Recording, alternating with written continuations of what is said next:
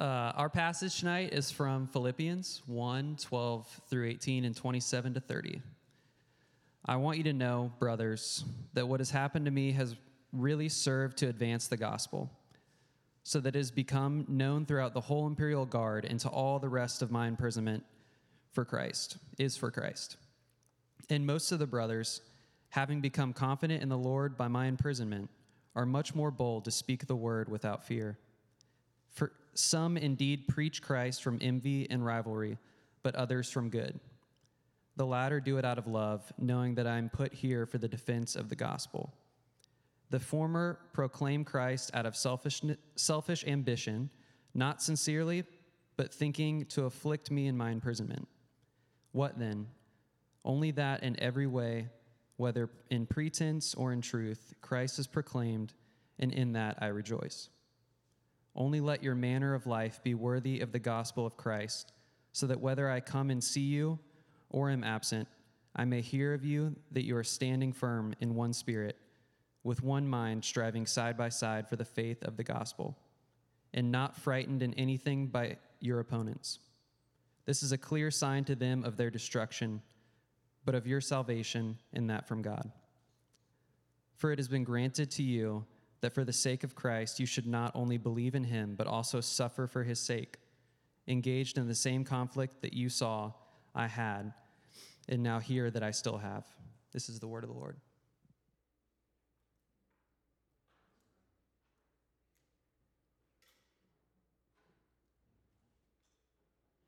Father, we're here in your presence worshiping you. We love you.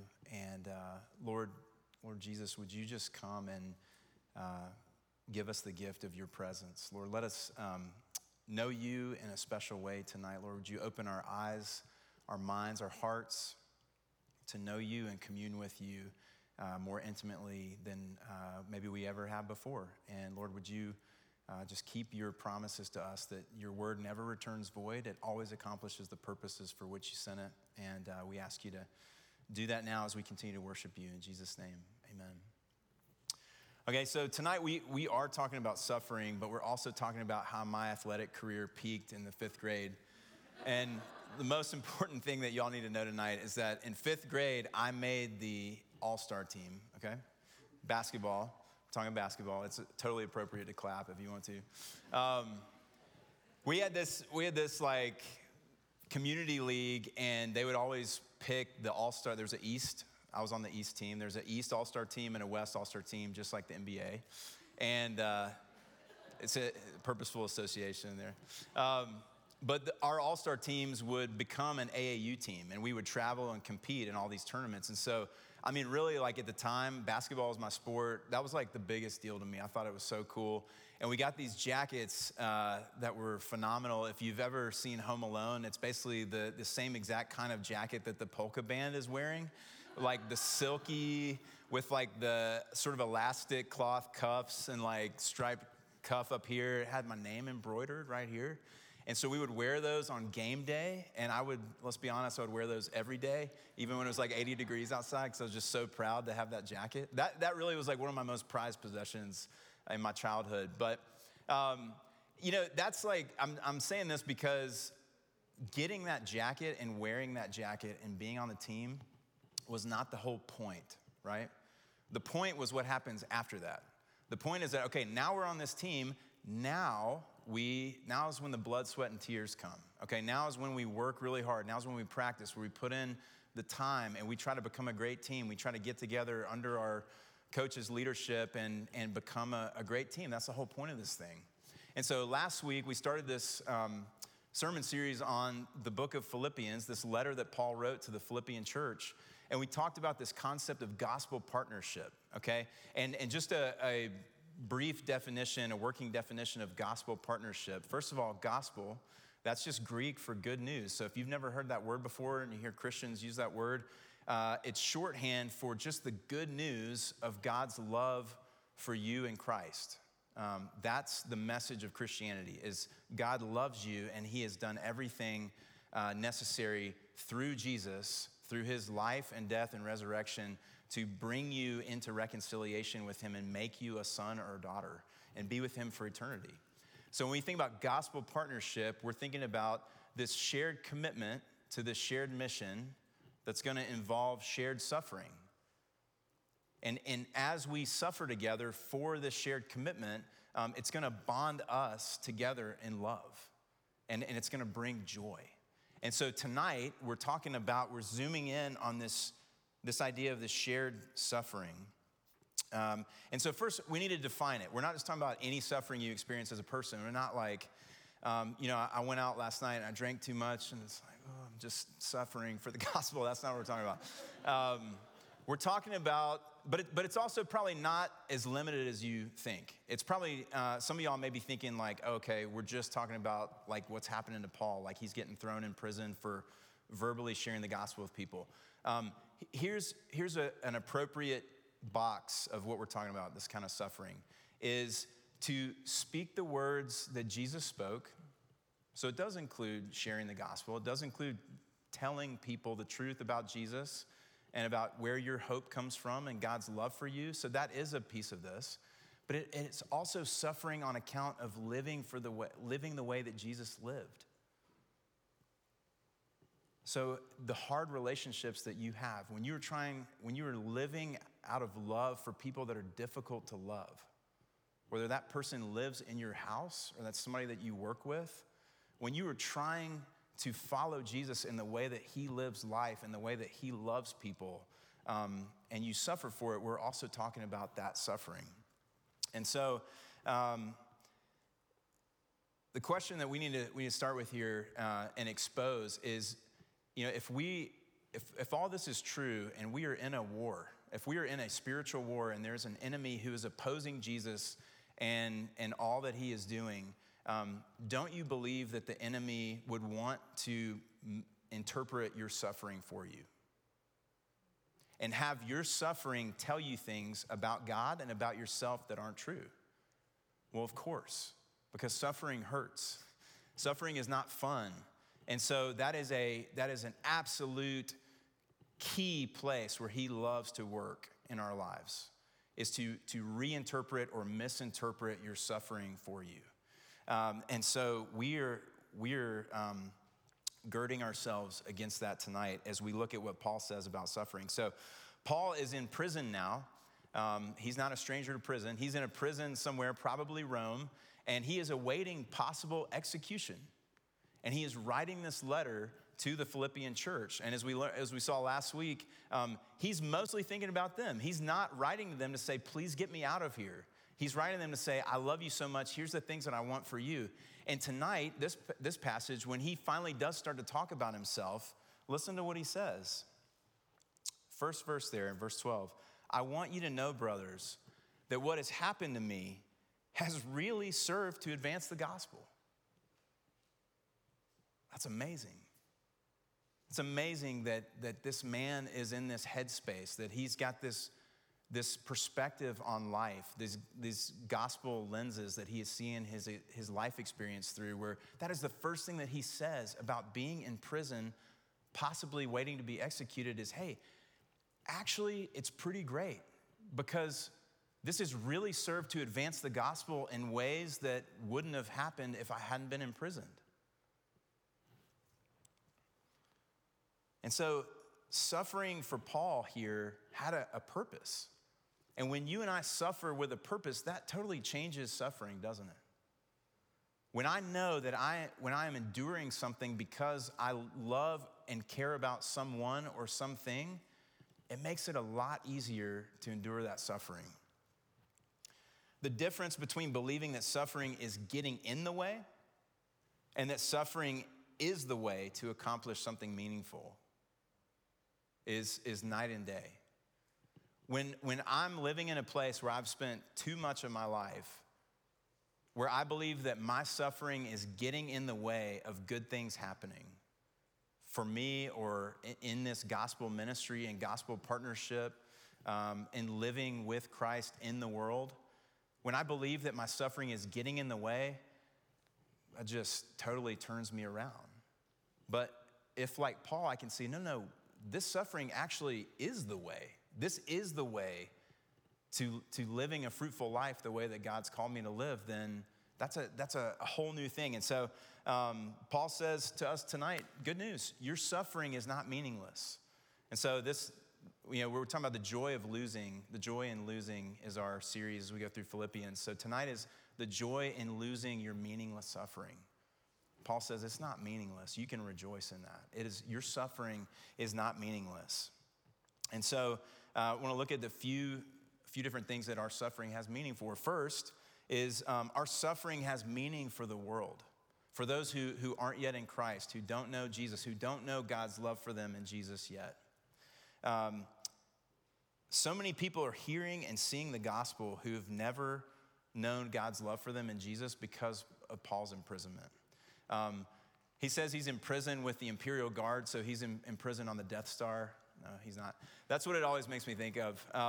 But he is in prison in Rome with these imperial guards who have been assigned to him. And when he is in prison, he is literally chained to these men, these guards. And they are chained to Paul for 4-hour shifts. And so every single day, new guys are coming through and they are chaining themselves to Paul. And Paul is chained to these soldiers. And he had freedom. He had some freedom as he was chained to these guys. They allowed him to write letters like this and send them. They allowed him to have visitors. So they would overhear these conversations that he was having with the Timothys and the Silases of the world who were coming to visit him there. And so you think about this is amazing. These Roman guards, these men were literally looking over Paul's shoulder and reading scripture. They were reading these letters to these churches that became scripture. They were reading God's word. They were seeing Paul and how he was handling this suffering. They were seeing his character. They were listening to the way that he spoke to his friends, the way that he prayed for his friends as they came to visit him, the way that he was concerned about other people, not himself. So they were literally hearing and seeing Jesus through Paul. And so instead of thinking now about, as one commentator said, instead of thinking about Paul being chained to these Roman guards, it's actually that because of Rome's decision, it's actually because of God's decision, because of God's love for these Roman guards, he chained them to Paul. See how that just totally flips everything. And so now Paul is seeing this opportunity and saying, I'm chained to these men. That must mean that Jesus loves them enough to put me in their path in this way because he wants them to know how much he loves them. So a really important, maybe life-changing question for us tonight is, who has God chained you to because he loves them so much? Who are the people in your life that drive you absolutely crazy, that are really difficult to love? Maybe it's somebody at work, maybe it's a supervisor, maybe it's somebody in your family, whoever it is. Instead of thinking, man, I cannot believe I'm stuck with this person, just flipping that around and thinking, oh, no, God stuck this person with me because he loves them. He also loves me too, but he loves this person.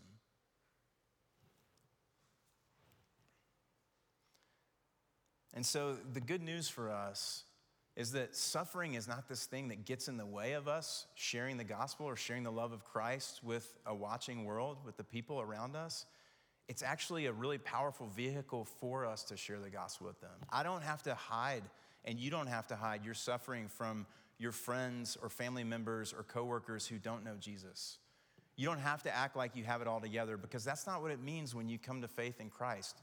When we come to faith in Christ, it doesn't mean that life is magically all roses and unicorns. It just means that we know now we have a hope, and it's not in ourselves. It's in this Jesus who loves us and is faithful to us and is always going to be with us. And so I don't have to hide that stuff from these people. I can live that stuff in front of these people, and they can see me struggling as I am trying to follow Jesus in my suffering. And what they're going to see is my faith. It's not going to be perfect, but they're going to see me fighting to believe the truth about God's love for me in Christ. And more importantly than that, they're going to see God being faithful. They're going to watch God and how he loves me in that. And that's going to be a powerful witness to the truth of the gospel for these people in my life. And, you better believe that as a pastor of this congregation, that is a place where I'm seeing that a lot, is like, I don't know how to do this, right? Like, well, I don't say it right, like you know that, but I'll just let you know if you don't know, I don't know how to do this. And there's a lot of times where I'm just tempted to believe like I have to have it all together, or I have to know the right answer, I have to know the right thing to do in this situation for everything. And guess what? That's crushing. And that's not the way that God intended me to live in the freedom of the gospel. And just the power of being able to say, I don't know. You know, when somebody asks me something, well, hey, yeah, you're a pastor. What does this mean theologically? Like, I don't know, maybe. Or what should we do next? I don't know. But God does. And let's pray about it. And let's ask him. And let's see how he's going to lead us. Because it's not me leading this. It's him. Suffering has meaning for the world, but it also has meaning for us, for each other, as we're in this gospel partnership with each other.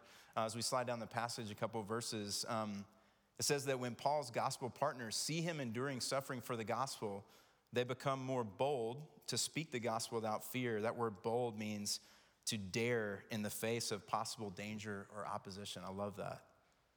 They become more bold to speak the gospel without fear, and they become confident in the Lord by Paul's imprisonment. What in the world does that mean? It's like confident that I'm going to end up in the same place in prison as Paul. That seems kind of counterintuitive, that would make me more confident to see Paul sharing the gospel and then end up in prison. But what that means, first, boldness. It reminds us when we see each other suffering with Christ, it reminds us that we're not alone. You know, I don't know where y'all grew up, but like for me growing up in Knoxville, everybody went out on the river and there was this cliff that you could jump off of. And it's kind of like the difference between taking a boat out to that cliff by yourself and trying to jump off if you've never seen it before.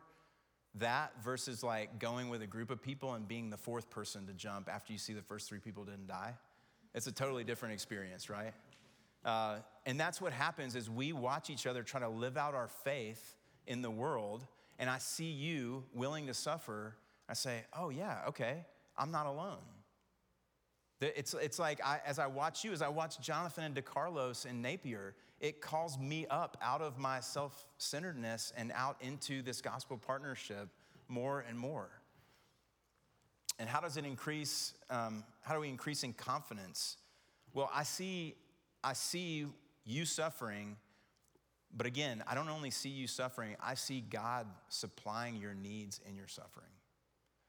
And when I see you suffering and I see Jesus giving you joy in your suffering and encouragement in your suffering, I may even be a part of that, encouraging you. But as I see him meeting every single one of your needs and giving you joy in the midst of suffering, that is a testimony to me that he will meet all of my needs in my suffering too. And so as we are living life together in this community, this is a powerful weapon against the evil one as we watch one another suffer in Christ and the way that God uses that to encourage us. Just a side note here, I didn't want to not address this, but there's a couple verses here, verse 17 and 18, where Paul's talking about these other people who are sharing the gospel, but they're doing it out of rivalry because they don't like Paul, I guess. They're trying to take advantage of the fact that he's in prison, and so they're gonna try to go gain more followers or maybe poach some of his followers. And his attitude here is just a really good reminder for us or instruction for us. And how do we think about other gospel-centered churches and other gospel-centered ministries is we're for them. No matter how they feel about us, we're for them because the gospel is going out, and that's good. And so it's if we're the CBFO All-Star East team, they're the All-Star West team. So we're not going to be as tight with them because God hasn't called us into the same tight-knit community that he's called them to, but we're on the same team. And so we're going to rejoice no matter the heart behind sharing the gospel. Anytime the gospel is shared, that's really good news. And so here's where I want to spend some time. This is our last thing we're going to talk about is my suffering has meaning for me. And your suffering has meaning for you. Paul says, we skip down to this passage here, 27 through 30. Paul says that you have been graciously given the gift of faith in Jesus. That word that he uses there means it comes from love and goodwill for someone.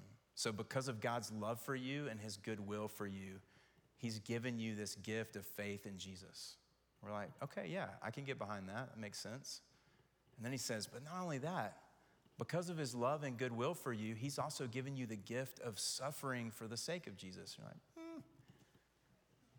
I don't know if that's a good gift, really, but thank you, I guess. Or maybe it's like the Christmas present that comes from your great aunt who you never see. And you're like, you tried, you love me, but like, this isn't anything I'm gonna like.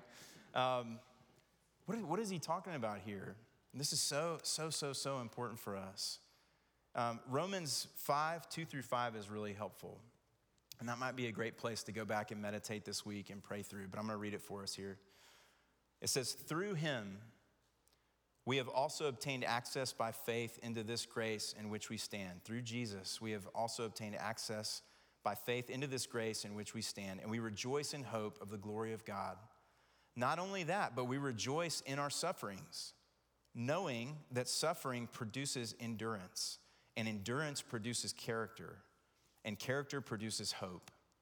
And hope does not put us to shame, because God's love has been poured into our hearts through the Holy Spirit who has been given to us. You know what this means? This means that you and I don't have to be afraid of suffering anymore. Suffering doesn't have to define us, and suffering doesn't have to make us ask these big questions like, where is God? Does God still love me? Is he pleased with me? Did his love for me run out because I did something that offended him? We know because God tells us, and Paul says here, even in our passage, like, you're enduring the same suffering that every single one of us who is following Jesus has endured and will endure until he comes back. Nothing is wrong. God did not leave you. God loves you. And that is firmly fixed forever in the life, death, and resurrection of Jesus. God's love for you does not rise and fall with how well you suffer for him or how well you live your life or how sinless you are. That's why Jesus came. Jesus came to take away all of our sin, to take all of our sin on himself so that it could be dealt with forever, so that we don't ever have to be afraid of God anymore because he's reconciled us to himself. And so now we can trust that when we endure suffering, it's because God loves us. It's actually a gift because one, it pushes us closer together. When we are in need, we come together. I need you more. And when I'm made more aware of that need, then I run to you. I'm running to Jesus by running to you. And I'm asking, will you please help me? Will you please pray with me? Will you please pray for me? So it just strengthens this gospel partnership that we have together. It also gives us way more ample opportunities to see God's faithfulness to us. As we cry out to him in need in our suffering, we watch him answer those prayers. And he answers every single one. And so Paul's saying, all these other things I'm praying for you in this passage, suffering is the key that unlocks all these doors. Because it's in the crucible of suffering, it's in being pushed up against in all these different ways that all this other stuff is gonna happen. That's what's gonna make you a strong gospel partnership. That's what's gonna root you down even more into the truth of who God is and how he loves you. Because you are clinging to things like you've never clinged to before. You are clinging to the promises of God and his word because you are hurting. And so this is a gift. This is such a gift for us. Paul says here in verse 27, I don't need anything from you. I'm just asking one thing. Just live your lives worthy of the gospel. The word that he uses there in the Greek is a play on their dual citizenship. This was a Roman colony. It was like a really high honor to be a Roman citizen. So they were Philippians and Roman citizens. And he's saying, hey, same is true now in Christ. Like, you're a dual citizen. And now you are citizens of heaven living here on earth. And so what it means to live worthy of that is not that you have to try harder. It's just believing that the gospel is true. Live your life like the gospel is true. Live your life like this is not the end, like this is not your eternal home. And as you do that, people are gonna see you living differently. Your opponents Those who don't know Jesus yet are going to see you living differently, not threatened by the same things that they're threatened by. And it's going to show them that there's a deeper truth out there than what they know, and it's going to show you that this is really true. You're going to watch as God continues to keep his promise to you to transform you and transform us as a community. And as he does that, we're going to live further and further into these realities that have always been true, but it's only in suffering that they get unlocked and we get to experience them more. Father, we love you, and we know that you love us. Lord, I pray for my brothers and sisters here. Lord, please meet us and apply this truth like gospel ointment to the places that we are hurting the most right now, Lord. To the relationships that are the hardest, to these situations that we endure in life, and we want to endure them well, like the gospel is true. Will you please take this and just apply it to those places where we need you the most, and we need this truth the most, and help us to believe it, help us to live out of it. We ask that in Jesus' name, amen.